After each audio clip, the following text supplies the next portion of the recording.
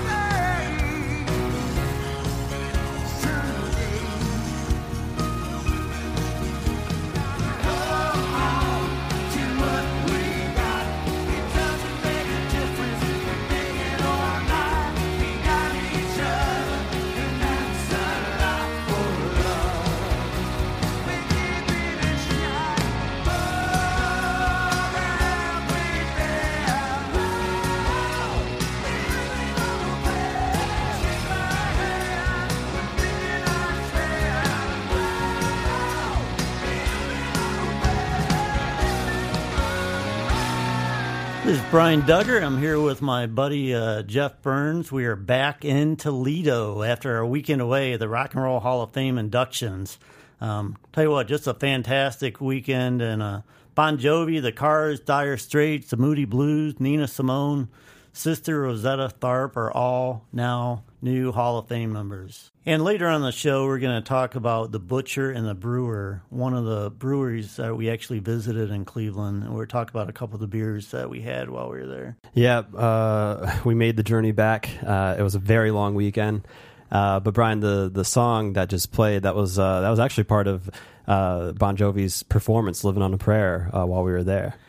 Yeah, you know what, Jeff, is great seeing Richie Sambora next to John Bon Jovi again. It's been, I think, since like 2012 since these guys were side by side, and you know they reunited for the ceremony, and it really was great seeing them there. But you know, before we get ahead of ourselves, you know, we actually went to the Rock Hall on Friday, and you said it was actually your first time there. So give me your impressions of what you thought. Yeah, it was incredible, man. I felt like that I could honestly live there. I wish I could have spent the entire weekend there, and we were only there for a couple of hours. But to be honest with you, man, my favorite part was, aside from seeing all the exhibits, my favorite exhibit was the Rolling Stone magazine exhibit, all the way at the top, which was the sixth floor. Sixth floor, yeah. Yeah. There's a basement and then 6 floors. Yeah. That was incredible, man. It was just, 50 years of Rolling Stone, it just, all the magazine covers, there were even handwritten letters there was one handwritten letter from Paul McCartney in there. He wrote a letter, I forget what the year was, but in the letter he was complaining about some sort of money issue that Rolling Stone had mistakenly put in an article. It's just things like that, man. It just were just so mind-blowing to me. But one of the really cool things, Jeff, we didn't even know we were invited to unveiling of this year's, like a new exhibit they have for this year's inductees. And so we go up to like the third floor on Friday, and we really don't know what to expect. And all of a sudden we start hearing these squeals and screams from like higher up. And all of a sudden Bon Jovi and David Bryan and some of the guys from Moody Blues, they come down the escalator, and they come out right in front of us, and basically they unveiled a little monument or like some plaques for them. Yeah. And man, what a thrill for me, because I'm telling you, Bon Jovi, they were the soundtrack of my youth. I mean, senior prom was Never Say Goodbye, and I remember being in my basement, pumping iron to some Bon Jovi tracks. So it was kind of a little surreal for me to have John like standing right in front of us. It was, man. It was awesome. I mean, even the hundreds of people, standing over the balconies, just trying to get a glimpse of these guys, man. I mean, obviously they still hold true to that spark, even today. Yeah, it's really important. Being inducted is really important for John. He's talked about it for the last couple years, and he's kind of been snubbed, and so he got a little emotional over the weekend a couple different times. But let's jump ahead to Saturday night. Friday was just gorgeous in Cleveland. It was in the 70s, the sun was out. Then Saturday, it's raining, Oh my God. The wind is blowing the rain sideways. It's terrible. about 40 degrees. It's just miserable. It was miserable. But one of the big surprise for some people, they said they were shocked that Bon Jovi was actually the first people inducted. But, I had known this because I listened to Howard Stern, and for weeks he's been saying that he'd cut a deal with the Rock Hall to go on first because, he goes to bed by 9 o'clock. So he wanted to be on at 7:30 when this thing started. And sure enough, he did. And, he just had the crowd in stitches. I mean, it's just a funny opening speech. It was hilarious. And, he started off, making fun of the Rolling Stone co-founder, Jan Winner. Sorry, I want to keep saying Renner, but man, it's Winner. Well, hey, it's like what Howard Stern was saying, Jan, however you pronounce his first name at least. But yeah, man, you're right. It was hilarious. Yeah. I was literally laughing out loud the entire speech where we were in the press room watching that. But for years, people have said that Jan has colluded to keep them out of the Rock and Roll Hall of Fame, and he's a board member, but he's got a lot of power, with Rolling Stone magazine. So he's kind of lobbied to have, some people say he's lobbied to have certain people kept out of the Rock Hall. But anyhow, so Howard kind of started his speech talking about that, and we have a clip of that right here. Now, Jan required years of pondering to decide if this glorious band that sold over 130 million albums should be inducted. What a tough decision. Gee, I don't know if I should let Bon Jovi in. 130 million albums. That's not such a big deal. Let me give you an idea what the number 130 million means. And it means a lot. Now, the bubonic plague only killed 50 million people. The atom bomb only killed 225,000 people. 625,000 people died in the Civil War. Peanuts compared to 130 million Bon Jovi albums. How uplifting is my speech tonight? Anybody want to hear about the AIDS epidemic or... But you see, even with all of this talk of death and destruction, I'm making a point. And my point is that 130 million is ridiculously big. Try to look at it this way. The average amount of sperm in one ejaculation is only 100 million. Bon Jovi beats sperm, ladies and gentlemen. God bless them all. Love them. So that was Howard. I mean, it's just funny stuff. Funny stuff all around, man. And then the Bon Jovi guys came on stage, and David and Tico and all those guys kind of gave short speeches, and then John gets up to the mic and he talks for about 20 minutes. He did talk for 20 minutes, but I felt like he probably felt like he had to, though. I mean, just being John Bon Jovi, the front man of this band. I mean, people are expecting him to sort of give that kind of a speech and last for that long up there. So he kind of did a chronological thing with as far as the band's history, but then at the end he got a little bit emotional talking about his kids and his wife and the individual band members. So actually, here we have another clip of John toward the end of his speech. To my kids, Stephanie, Jesse, Jacob, and Romeo, you are my greatest hits. I love you all. And to my wife, Dorothea, you're my everything. You're the greatest gift that God could have given me. You're there whenever I breathe, and I just want to make your tea and tell you how much I love you forever.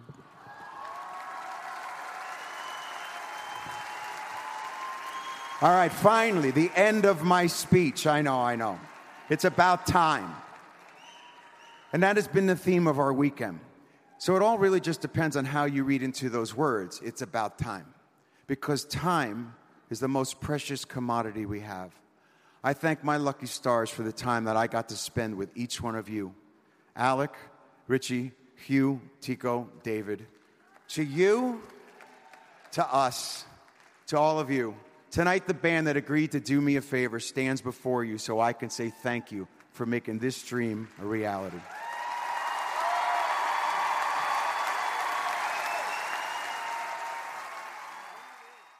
Yeah, Jeff, one of the cool things that John actually mentioned there in his speech was, these guys did me a favor. And what people don't know, a lot of people don't know about Bon Jovi, is he was just a kid, and he put together like this song, Runaway, that he cut in like his uncle or one of his relatives' studios.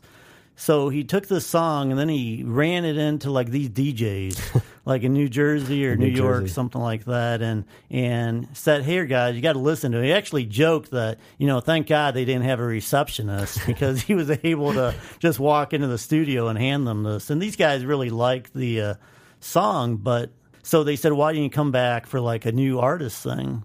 Well, John thought that was great. He's going to have a performance, but he didn't have a band. He had just kind of cut this, without any of his band members. So, I think he got together David, and David knew Richie, and then Richie knew Tico, and so that's really how Bon Jovi started. And when we were in the press room, I mean, a couple of those dudes from the radio station, so where Brian and I we're backstage pretty much at this auditorium.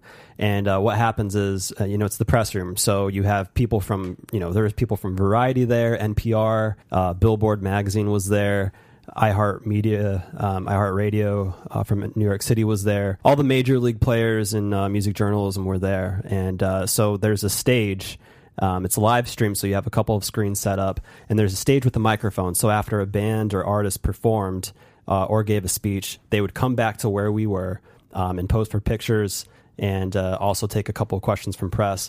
And actually, a couple of those radio guys from that station were there when Bon Jovi came back. And I think it was RAAP in New York, which isn't even around anymore, but that's where they were from. Yeah, and it was cool because John Bon Jovi actually, allowed them to go up on stage and gave them a couple hugs. And, because he didn't even know they were going to be there. Then all of a sudden, they're like, "Hey, John, this is Skip from RAAP." Yeah. I'm sorry, that's not his name, but it's... he just went. He got really emotional. He's like, "Oh my God, it's wow! Yeah. These are the guys that started it all." Yeah, man. Yeah, so probably cool. Their career highlight for those dudes at the radio station. Tell you what, Bon Jovi, man, those guys were great. They all came back and talked to us. And Richie Sambora is actually funny because later in the night, we get a heads up that Richie's going to come out for photos only. So we're like, okay, he's already been out here once, but whatever. So he came out, took some photos, then he goes back. Then the publicist comes out again and said, "Richie Sambora is coming back for questions." We're like, come on, man. He was like eating it up. I mean, he was really enjoying it. Oh, dude, he was totally eating it up. And he's still got that rock star whole like persona thing going on where he's everything that he was wearing, he had his shades on still, even though we were inside. Yeah. And someone shouted a question at him. He's like, yelled. He's like, "You got to speak up, man. Yeah. I've been in a rock band. I'm deaf as hell." Yeah, there's some profanity in that, I'm pretty sure, if I can remember. But. So, but he was great. He just spent a lot of time talking to us. It was cool, man. It was really cool from him because he was so willing to do that. Yeah. And what's really neat? Some of these guys, they're larger than life to you growing up, but here all of a sudden they're in front of you. And, earlier in the week, before we even went to Cleveland, you actually had a conversation with Ann Wilson, who inducted Moody Blues later that night. And to me, it cracked me up because she was so honest with you. Talk about that a little bit. Yeah, so a couple of days before Brian and I traveled to Cleveland, I was able to secure a phone interview with Ann Wilson. And everybody knows, and for those who don't, she was, part of Heart, the band Hearts, which is known for, they had really big hits like Barracuda and Crazy on You. And now she's doing a lot of solo work. She's really pursuing her solo career. Well, she actually inducted the Moody Blues. And the Moody Blues, they're known for, they're probably, a huge album from the Moody Blues is their 1967 album, I believe is the year it came out, was Days of Future Past.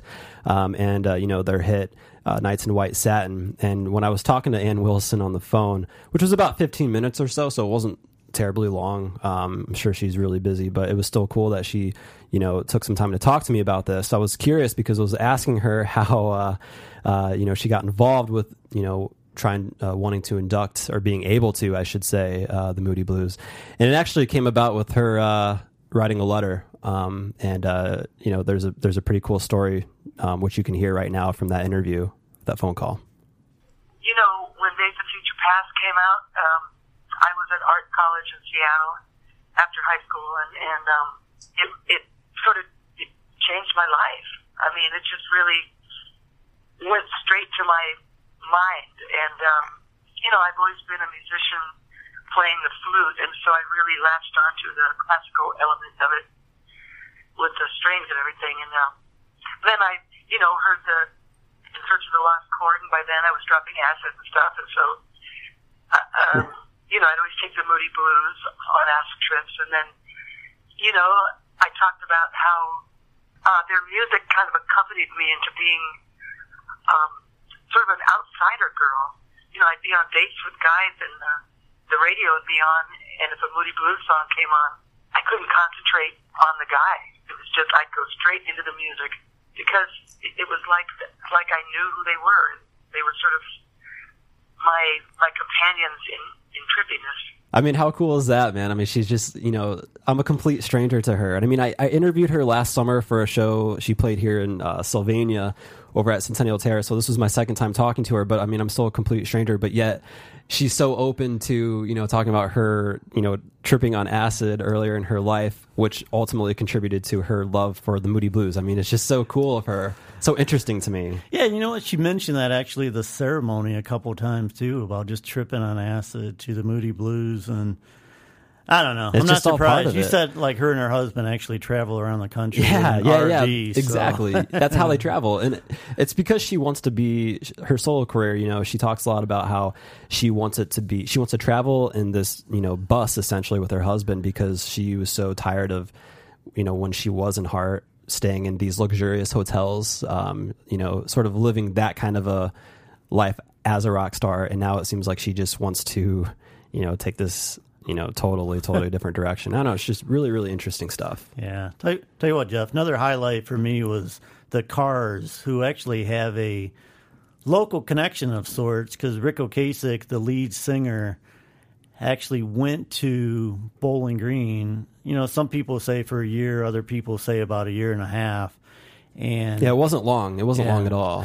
He dropped out. He, by his own admission, he was just not a student. He had other plans. I mean, he planned, but it worked all along. It worked for him. Yeah, it worked out okay for him. But he met Ben Orr, who died like in 2000. But he met Ben in Cleveland, and that's right. These guys actually played in Cleveland and up in Ann Arbor a lot. And Ocasek actually became a manager at a clothing store up in Ann Arbor. That's right. And he hired his buddy Ben just so they could practice their music in the back of the store. Yeah, so I'm trying to picture walking into the store and there's Ric Ocasek as the manager of the store.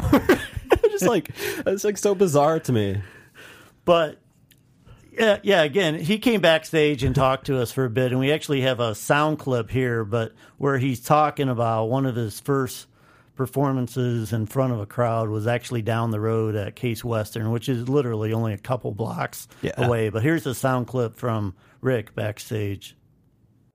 I had Solar Double Underground here in 1967 with Nico at the Le Cave. Do you know where Le Cave is? Yeah. It's a club, and I like that.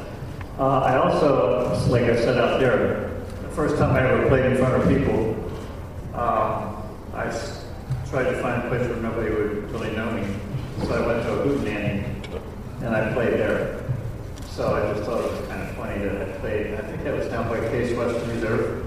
So that's not very far from here, right? So I kind of played the first time there, and probably going to play, up the block a little bit here. I am here. How many years later. So that's a weird scene. And that's the end of that. So again, it's great. The Cars, they all came back, and it was just great having them back there. But I'm curious, Jeff. Tell me about some of your highlights of the ceremony. Of the ceremony? Yeah. Man, it was just total. It was chaos, man. I mean, you heard on the red carpet. Let's see, the red carpet started at 5:30, and granted, for those listening, it was the weather. It was raining, so all the people waiting, on the red carpet, just watching this, experiencing this, they were all in ponchos. It was like 35 degrees. They had umbrellas. Crazy. The wind was terrible. So, Those are some pretty hardcore fans right there, man. Yeah, you'd see the door would open every once in a while, and we could hear out into the red carpet. Yeah. You just hear all these screams. And they were still like that excited in that kind of weather, man. That's just like a whole different side of fandom right there. But, so just the fact of, our experience, like where we were. So Brian and I, the ceremony didn't start until 7:30, but Brian and I we arrived to the auditorium and were in line to get into the press room at like 4:30. 4:30. So this is 3 hours before the ceremony even started, and we wanted to get there early because it's first come, first served. Because we wanted to get the food. Oh, no. Oh, yeah. Yeah, the food, yeah. But, we wanted to get good seats where that were closest to the stage, and we wanted to make sure that we had all of our stuff set up. And, that was really exhilarating because, like I said earlier, I mean, we were, in line with people from Billboard and iHeartRadio, and so this whole experience, like, it was just chaotic. And when it was going on, I was just like sitting there thinking, like, man, it's going to be pretty neat to see John Bon Jovi literally 10 feet in front of me, just, talking about whatever. Right. So the experience from that was just... And earlier in the week, Jeff, I remember before we went there, you had talked to somebody who had covered this event before, and they told you to bring a sleeping bag. And I'm like, well, that's kind of a weird statement. Someone tweeted me. Yeah, someone tweeted me and said, "Hey, make sure you bring a sleeping bag. It's pretty boring." And now we know why, because I mean, like you said, it started at 7:30, and we were not. The ceremony did not end until 12:10. Yeah, and that was without. I mean, traditionally, the Rock and Roll Hall of Fame induction ceremony, they do this big jam at the end, and they didn't do that this time. So I don't know. I was so bummed out that they didn't do that. I was so bummed out because that's one of the highlights of the entire thing. Right. But I have to mention the fact that one of the bizarrest moments of the actual ceremony was Dire Straits' induction into the Hall of Fame. It was very awkward. In the weeks before this, Mark Knopfler had he said he wasn't coming, and there are rumors that it was because the Rock Hall would not pay his travel expenses to the ceremony, which is nuts when you think about all the albums that these guys have sold. Totally. So, everybody has like a celebrity inducting them. They play 4 songs. They each give a speech. Not Dire Straits, man. They had no one. I think it's actually the first time in the history of the ceremony that they did not have a celebrity induction speech. I mean, yeah, and he even said in his speech. Yeah, bassist John Illsley. He gets up there, and he says, I know this may be a little bit weird, but, I'm going to just induct Dire Straits ourselves, and it's an honor to welcome Dire Straits into the Hall of Fame. Yeah, and he also made the comment too that he felt that was the best way for the band to be inducted, and I'm not so sure if that was just him sort of beating around the bush, but hey, I guess it worked out. But I did see a lot of awkward. Yeah, to me, I mean, he seemed genuinely like awkward and a little embarrassed, that Mark wasn't there and Mark's brother wasn't there, and there were like 3 of them. And to their credit, they actually did come backstage and talk to us for a little bit. But it was just bizarre because they didn't play, and it was just like, okay, Dire Straits is now a Hall of Fame number. Next. Yeah. So it's like, what do we have next? Let's hurry up and get these guys off the stage. So anyhow, just a crazy time, man. But, this is a beer and music podcast, and so we'd be remiss if we didn't talk a little bit about the beer. And Friday night, we actually went to the Butcher and the Brewer, which is on East 4th Street. East 4th Street, yeah. Yeah, it's like in the shadow of Quicken Loans Arena. And yeah, it's like an alley almost. It's cool. I mean, there's a lot of neat little stuff, outdoor patio seating for all these different bars and luckily, all that. But luckily, we were there on Friday, too, before the crappy weather happened. Yeah, so the weather really worked out. But they had some good beer, man. Yeah, I think you had the Jake, which is actually named after Progressive Field, which formerly used to be Jacobs Field, which people would call the Jake. It was really good, man. I mean, this was an American blonde beer with it only had a 4.9% ABV. So that was, I was able to have a couple and still be okay. Yeah. But the thing about this beer was it was very smooth, and the taste was so crisp. It was just like a really, really good beer. Yeah.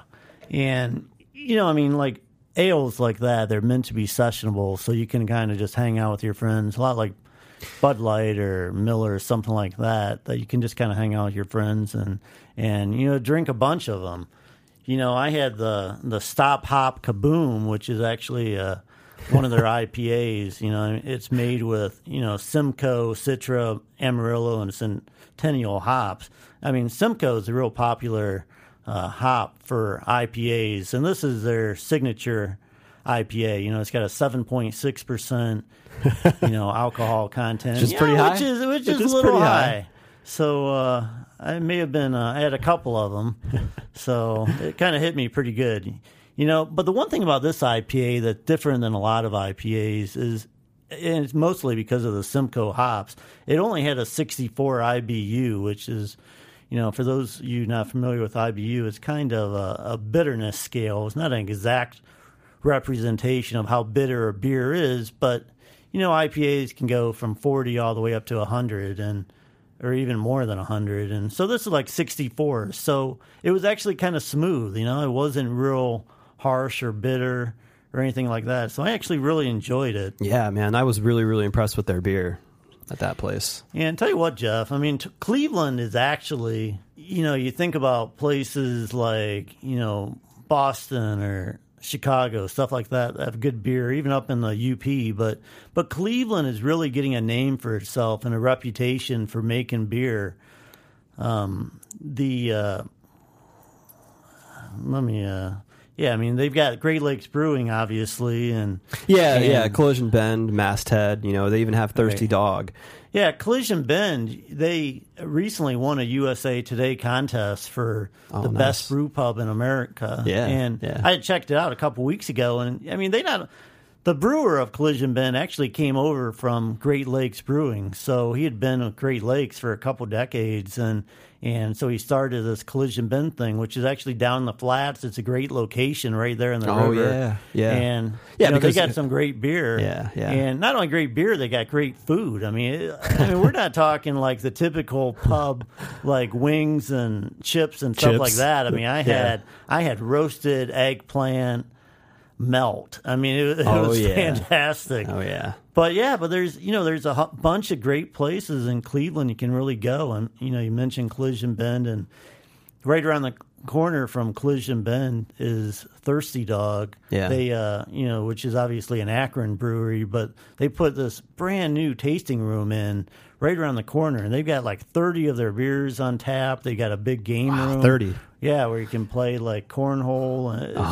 It's really a great place. Sounds like a great place. Yeah. But anyhow, man, it took me a couple days to recover from that weekend. Oh my God, I'm still trying to recover from the weekend, and it's Wednesday. Yeah, but we got to start thinking about next week, and why don't you tell us a little bit about what's happening for our next show? So our guests next week, well, first off, we are going to be enjoying a nice beer from Maumee Bay Brewing Company. And aside from that, our guests next week are going to be Waterville band Oliver Hazard. They're a three-piece, and they've only existed for a little over a year now. But back in January, I believe, I had written a story about them being selected to play at this year's Bonnaroo Music and Arts Festival down in Tennessee. And I believe that's going to be taking place in June, which is just insane, man, because these guys only have literally 2 songs out, Hey Louise and Caesar Knows. But yet they've only been on Spotify for several months now, but yet I'm pretty sure both of them have over 300,000 streams, which is just insane. That is nuts. I've actually seen some of their the 2 videos you mentioned, and they really are. I'm really looking forward to talking. Oh, dude, I'm so excited. People are going to be, should be really, really interested in that. Yeah, man, that's episode 2 of Noted in Toledo. I think that's a wrap. So thanks for joining us, and tell you what, we're going to give you one more song from the induction ceremony. Here's the Cars, My Best Friend's Girl. So enjoy, and we'll see you next week.